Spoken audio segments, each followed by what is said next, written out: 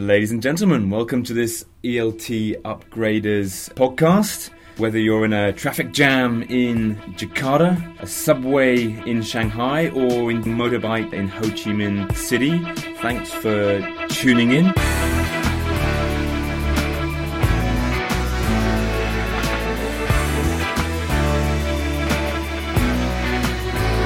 This podcast is all about busy teachers like yourselves. We'll be discussing current issues, giving you some solutions to some of the challenges that you have in your classroom. My name is JC, and we're also joined today by Mr. Jakey Whiddon. Hi, Jake. Hi, everyone. Good morning on a beautiful sunny day here in Shanghai. Fantastic. So today we're going to be having a look at different areas and how we can sort of skill up ourselves in the classroom, how we can sort of boost up our confidence, and how maybe we can also tool up ourselves to cope with certain issues in the classroom. So what are we going to be looking at today, Jake? Well, the last few weeks I've been on the road a lot, and John has as well. Where have you been? I have been in Japan. Just spent a week there working with a lot of different teachers from primary schools. Before that, just back up in Beijing around China. Where have you been, John? I can't even remember, actually. I think I had Vietnam. I had some time in Vietnam and Bangkok and Singapore and Cambodia as well. And right. Great to get in there and be working with teachers and finding out more about their needs, their challenges. I think we're going to have a look at some of those key challenges today. So what have we been hearing from teachers recently? The two big ones that we keep getting asked about is mixed ability classes and large classes. Ooh, good ones. What was your sort of biggest experience of those kind of classroom management issues, Jake? I think I was lucky. My first day of teaching, I just walked in and a senior teacher threw a textbook at me and said, go teach this class. And I planned it, and it was about teaching past tense and talking about holidays, classic ESL lesson. And I planned for one level, and I thought the class didn't know it was going to be big. Well, I had never experienced what a big class was. Walked in, 25 students, all different levels. So all my plan went out the window quite quickly because I realised I'd planned for one level to do one thing and one small class. So from my first day, I was lucky to realise that every class was mixed ability and every class had classroom management issues. Brilliant. So I think Jake's going to draw on that experience today and give you guys a few tips how you can go about solving those kind of challenges. For me, talking about your first class, where was yours? In China? In Xi'an. In Xi'an, was it? So mine was in some rural village in Nepal, on the southern belts. Oh, really? On the Indian border. So very much like you, I just got thrown in there. Actually, I hadn't had no teaching experience or qualifications at the time. It was a bit more of a sort of a voluntary thing, but got thrown in there with about 125 kids, secondary school kids, and we were teaching this course book, this Nepalese local curriculum course book, and I was teaching them about dinosaurs and the prehistoric times with kids who couldn't even say their names in English. And I would be honest, I failed miserably with that in that large classroom situation. So what I'm going to try and do today is think back to that situation, what I did there, what I did wrong, and now knowing what I do now, if I were to go back again to that situation, what I would do to try and sort of overcome those issues. I remember my first big class was one of those. I was in Wuhan, and they sent me out to a school, and I walked in, and there was 60 kids, and for me, 60 kids was just. And they basically said to me, don't bother with the kids in the back 5 rows. They won't bother listening anyway. And I thought that was a bit sad. And I thought, their way of dealing with a large class was only teach half the class. And I thought, there's got to be a better way than that. Which sort of leads on to the idea that this is classroom management. Mixed ability and large class is about how do you manage a class. And I think a lot of people think classroom management is just controlling behaviour. So much more than just controlling behaviour. So I don't think we'll talk too much about the behaviour side today, but we'll talk more about the... So what under classroom management then? What behaviour is probably... it's so important, definitely right? A part of it, So what else? We talked about large classes, mixed abilities... groupings, how you plan your lessons, the student interactions in the class. Maybe how you set up your activities, you manage your activities. Instruction giving even. Instructions. Monitoring. Yeah, so many things. Setting routines and learning routines, not just behaviour routines as well. Yeah. And I believe we have a contact email where listeners of the podcast can write in and maybe suggest different areas that we could do in future podcasts. We certainly do. Fantastic. And it's a new email, and it is, don't let me get it wrong, because it's the first time we've ever announced it. It's pretty exciting. You can email us at eltupgraders@macmillan.com. Fantastic. Just the name of our podcast, at macmillan.com. Send us any questions you have, and we definitely will reply.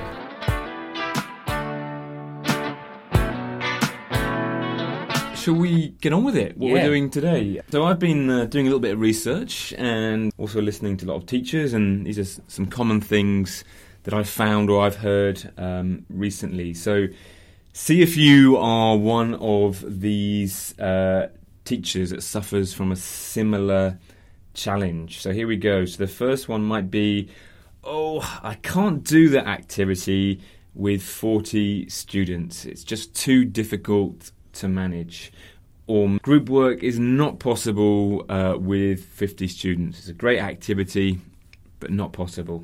Or I would love to do that discussion activity, but the class gets too noisy and the other teachers complain. So with these discussion activities, I tend just to skip through those activities in the book. So if you're one of those teachers, then this part of the podcast is for you. Now, I mentioned that the experience in Nepal with 120 teachers, and maybe what I would do different if I were to go back there. So what would you do differently if you were to teach those classes again? Well, Jake. Which is a classic teacher reflection question, and we should all be asking ourselves that at all times. Yes, to repeat reflective practice. Reflective practice. I've had about 3 coffees this morning. Reflective practice is obviously a key part, and reflecting on our experiences in the classroom is a good part of any teacher development. And I believe we'll do a session on maybe sort of how we can develop ourselves as sort of teachers as well. I'm sure that would be part of it.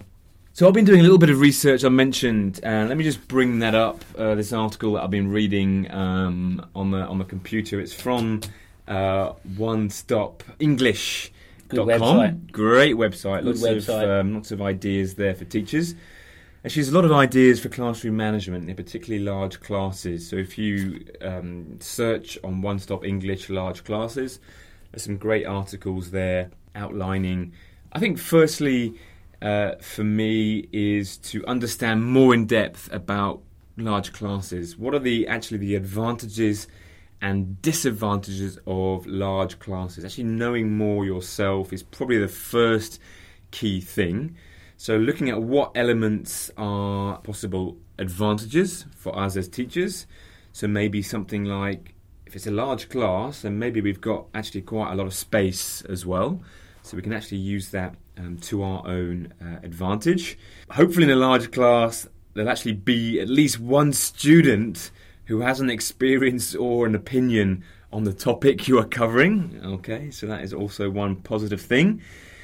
Maybe you're doing things like votes and questionnaires. So actually a large number of students, makes it more representative. We can have big teams or many teams. We can encourage a little bit of a competitive element as well. Maybe even sort of large classes, often the students don't expect to have a lot of group work and things like that. Maybe the way they've been brought up, the sort of lecture style teaching, they're not used to it. So actually if we do integrate a lot of group work, it can be sort of quite fresh, quite new for them, quite engaging for them as well. But also it's interesting to note down some of the key disadvantages of large classes, but then how maybe we can adapt and how we can work with those disadvantages and maybe sort of turn them to our own benefit. So maybe things like you can't hear every individual student in a large class. I think very, very true. And we're going to have a look today maybe how we can overcome those kind of issues. What else do I have on my list here? Things like handouts, photocopies, We have to copy a lot. Maybe it gets expensive for teachers, or you've got budgets in your school, potential disadvantage. It takes a long time to do everything. I think that's probably the key thing. It takes a long time to set up activity, hand out worksheets, mark homework. Just things in general take a lot longer.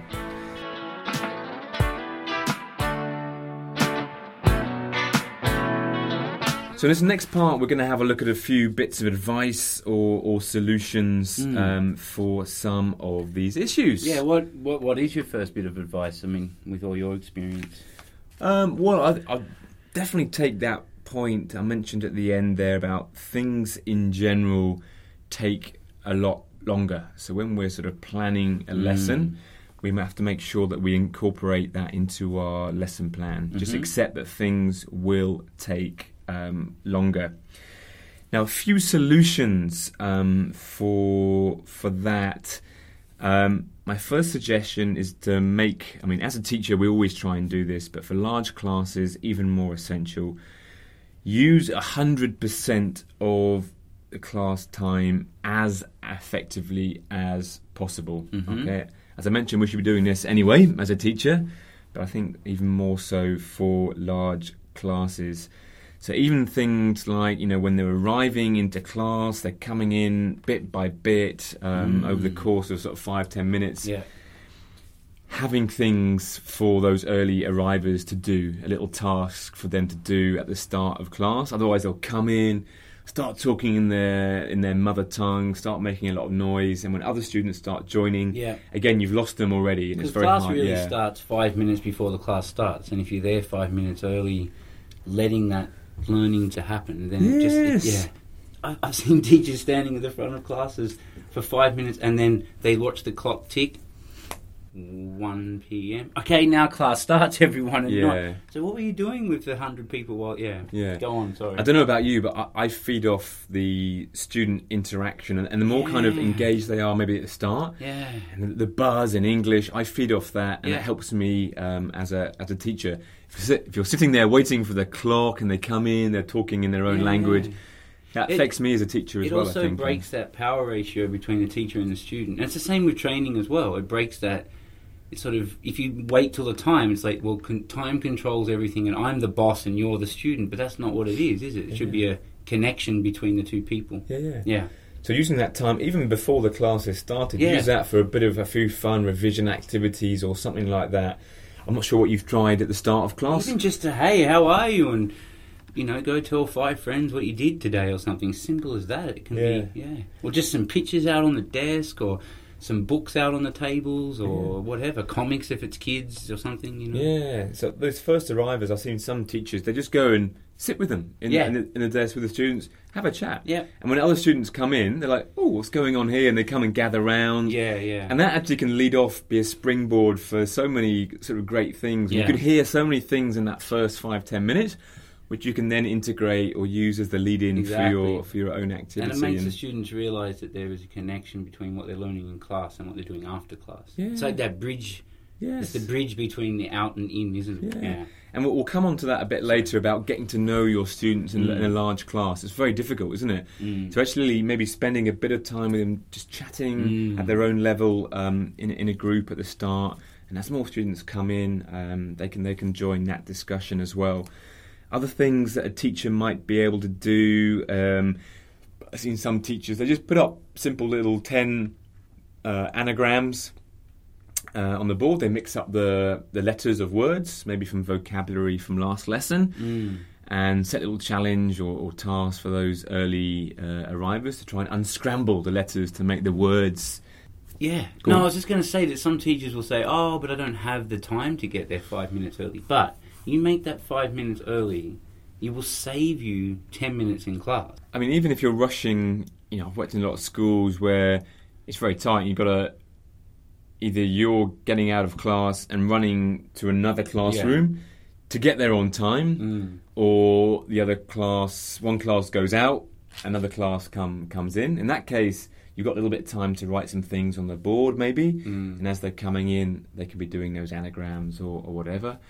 But even if you are rushing to get to another class, still when you get in the class, write your 10 anagrams up on the board, and that just gives you a couple of minutes just to collect your thoughts while they're analysing those anagrams.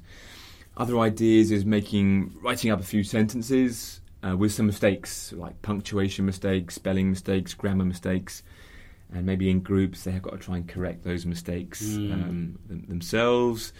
You could put a riddle up there. That helps develop critical thinking as well, not just their language. Yeah. So I think one riddle I used recently, and I use that for my training, is which classroom object is the king of the classroom? And they look at that and go, they sort of try and figure it out. Any idea? No, I don't. What is the king? The answer is the ruler. Oh, the ruler or the leader. Okay. Okay. That's a good one. Yeah. I like that one. And especially if that question then can relate to what they're going to do in class, then they're already getting that sort of context ready to go. Yeah. If anyone's listening in China, you can draw a fish on the board plus the number 3. Yeah. So you've got fish plus 3 equals, and they have to work out what it is. I'm not going to tell you now. If you remind me later, I will. Okay. Think about that for all the Chinese listeners. I'm scratching my head. Fish plus 3 equals. Oh, that's a great one. Okay, I'm scratching my head a bit there. I can't wait. It's pretty exciting stuff when you get there. Yeah. You can fast forward now and hear it again.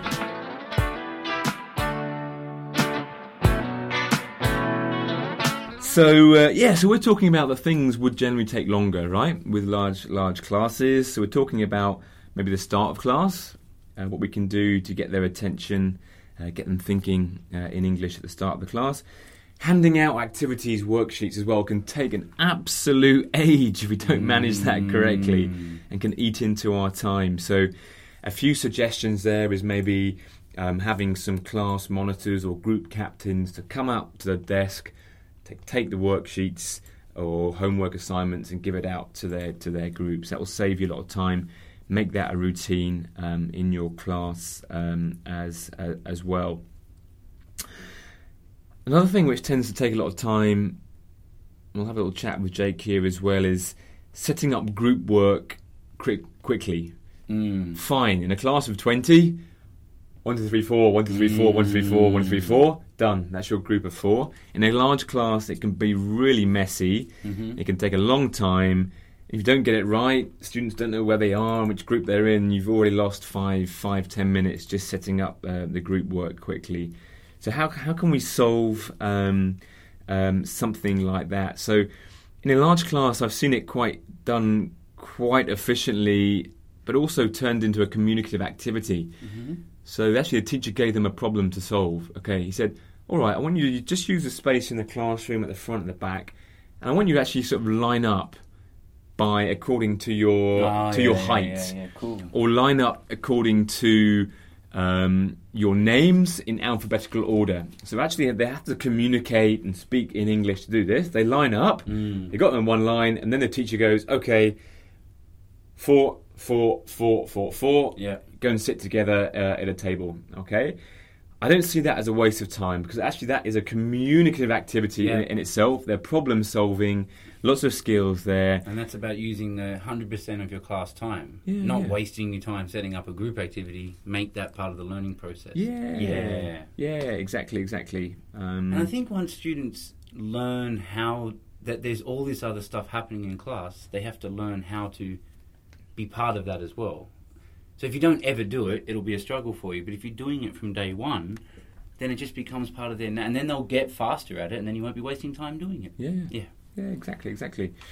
And another one I saw recently is that the teacher got into the class and then pasted on the back of, say they got a class of 50, they pasted on the back of 10 chairs, team captain or something like that, and all the students sat down, and then the teacher said, okay, 10 of you on the back of your chairs have got a piece of paper saying team captain. Find out who's team captain. So they all turn around, look on the back of their chairs, and find out who team captain is.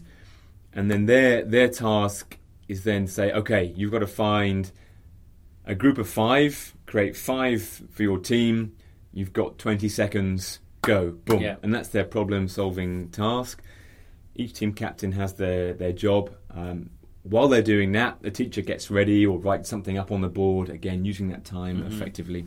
And the timer is the sort of the saviour of a large class grouping or an activity thing. Having that timer constantly saying, okay, you've got 20 seconds, you've got 10 seconds, you've got 1 minute, then they get used to it very quickly, knowing that they have to get that done. Yeah. Talking about tooling up our teachers, giving them help, right? Mm-hmm.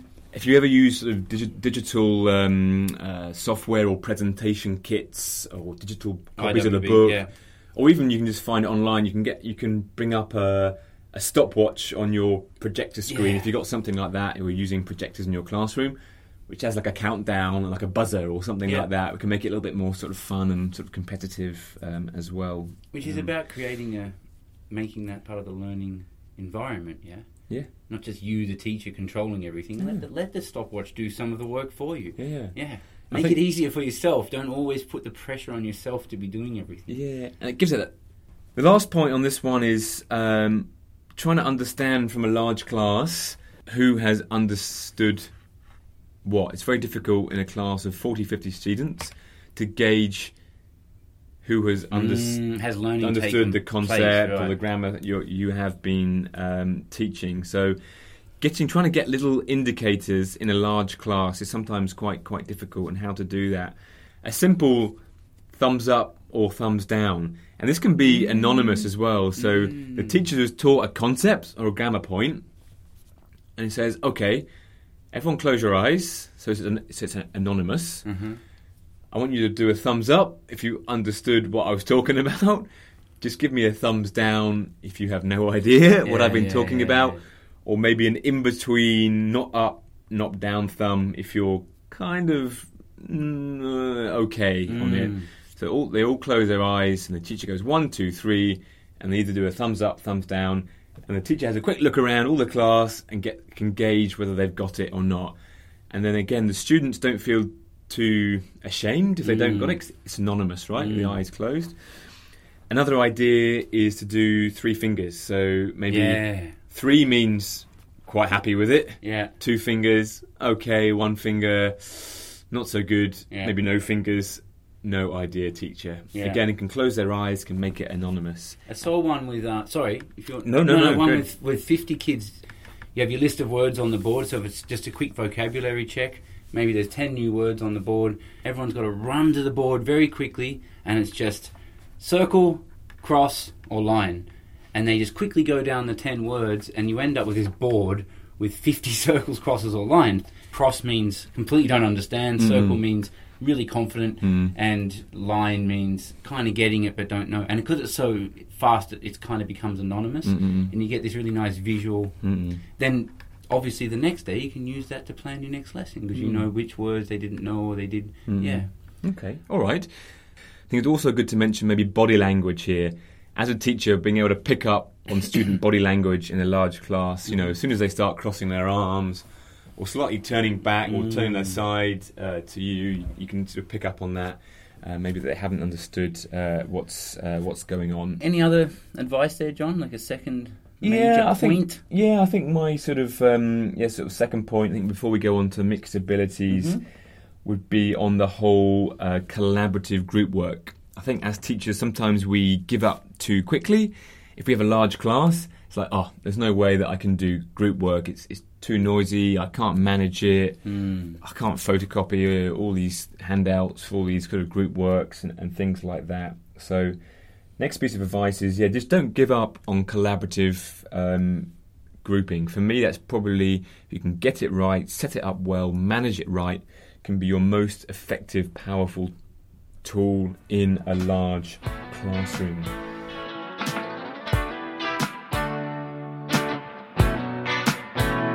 I think first thing is just try out different things. They're not always going to work. You will fail sometimes. Don't worry. Try out different grouping strategies to encourage communication, etc. So what I mean by that, in a large class, maybe even a small space with a lot of kids, you can have something called elbow partners. So those with you in your sort of elbow distance next to you, or touching your elbows, they become your sort of speaking partners for an activity. You can try things like think, pair, share activity. So you give them a discussion point or a question. They think individually first. Okay, never forget the individual time. They then turn to a partner. Okay, and talk about what they were thinking individually, and then after that they can share as a whole class. So think, pair, share. Great little short, concise, quick 20-second, 30-second thinking, sharing, speaking activity.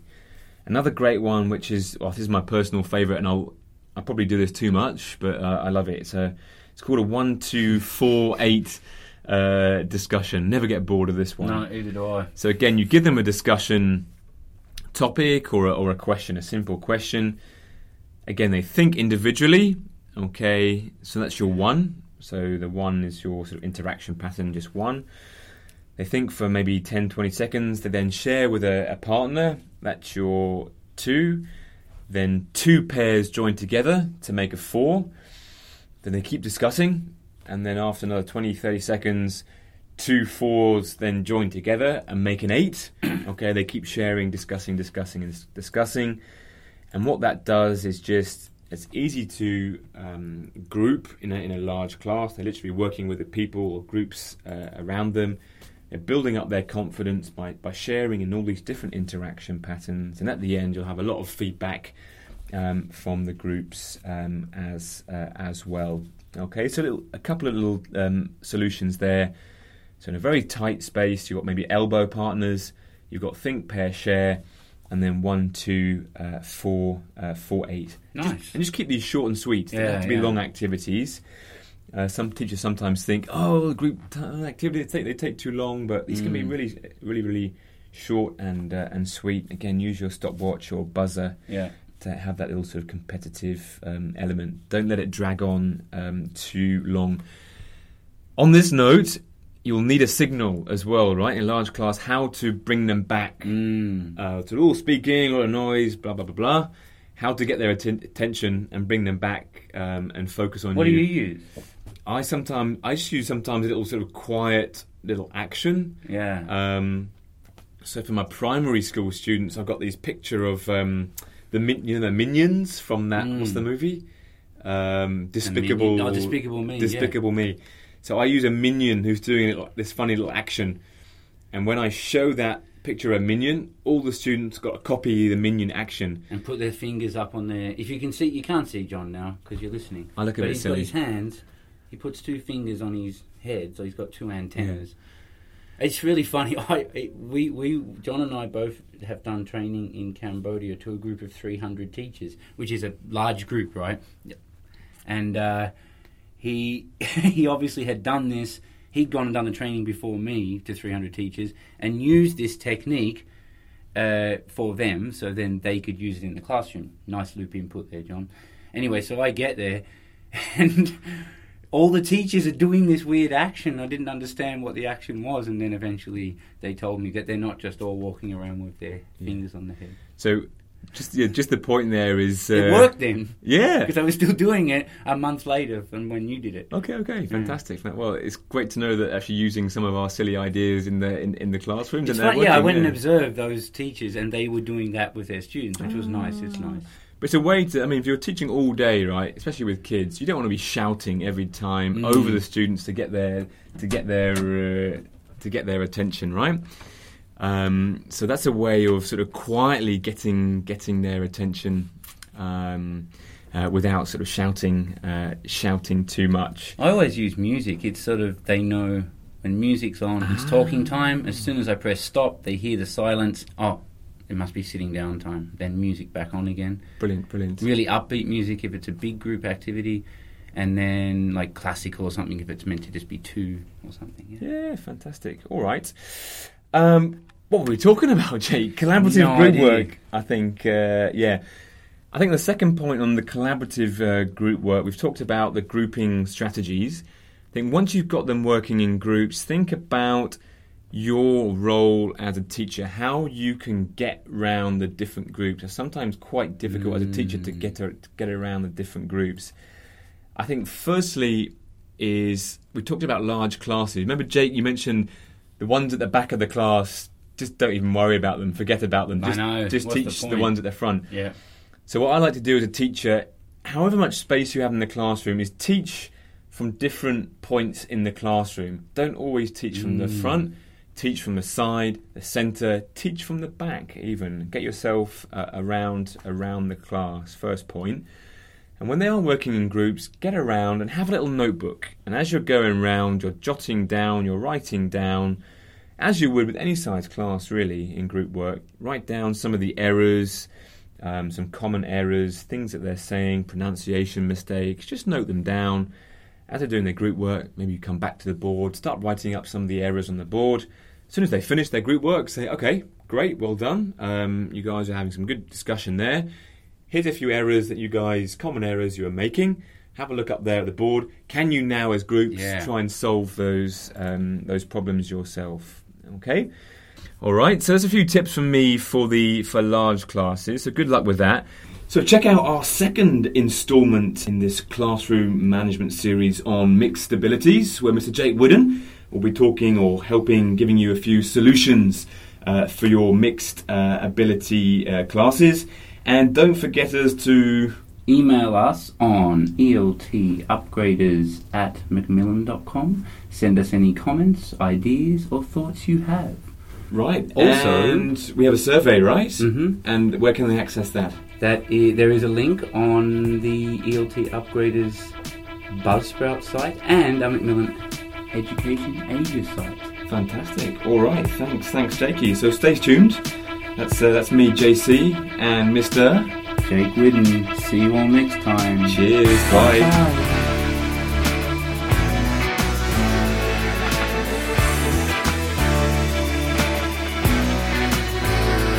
This podcast is brought to you by Macmillan Education Asia and the ELT Upgraders.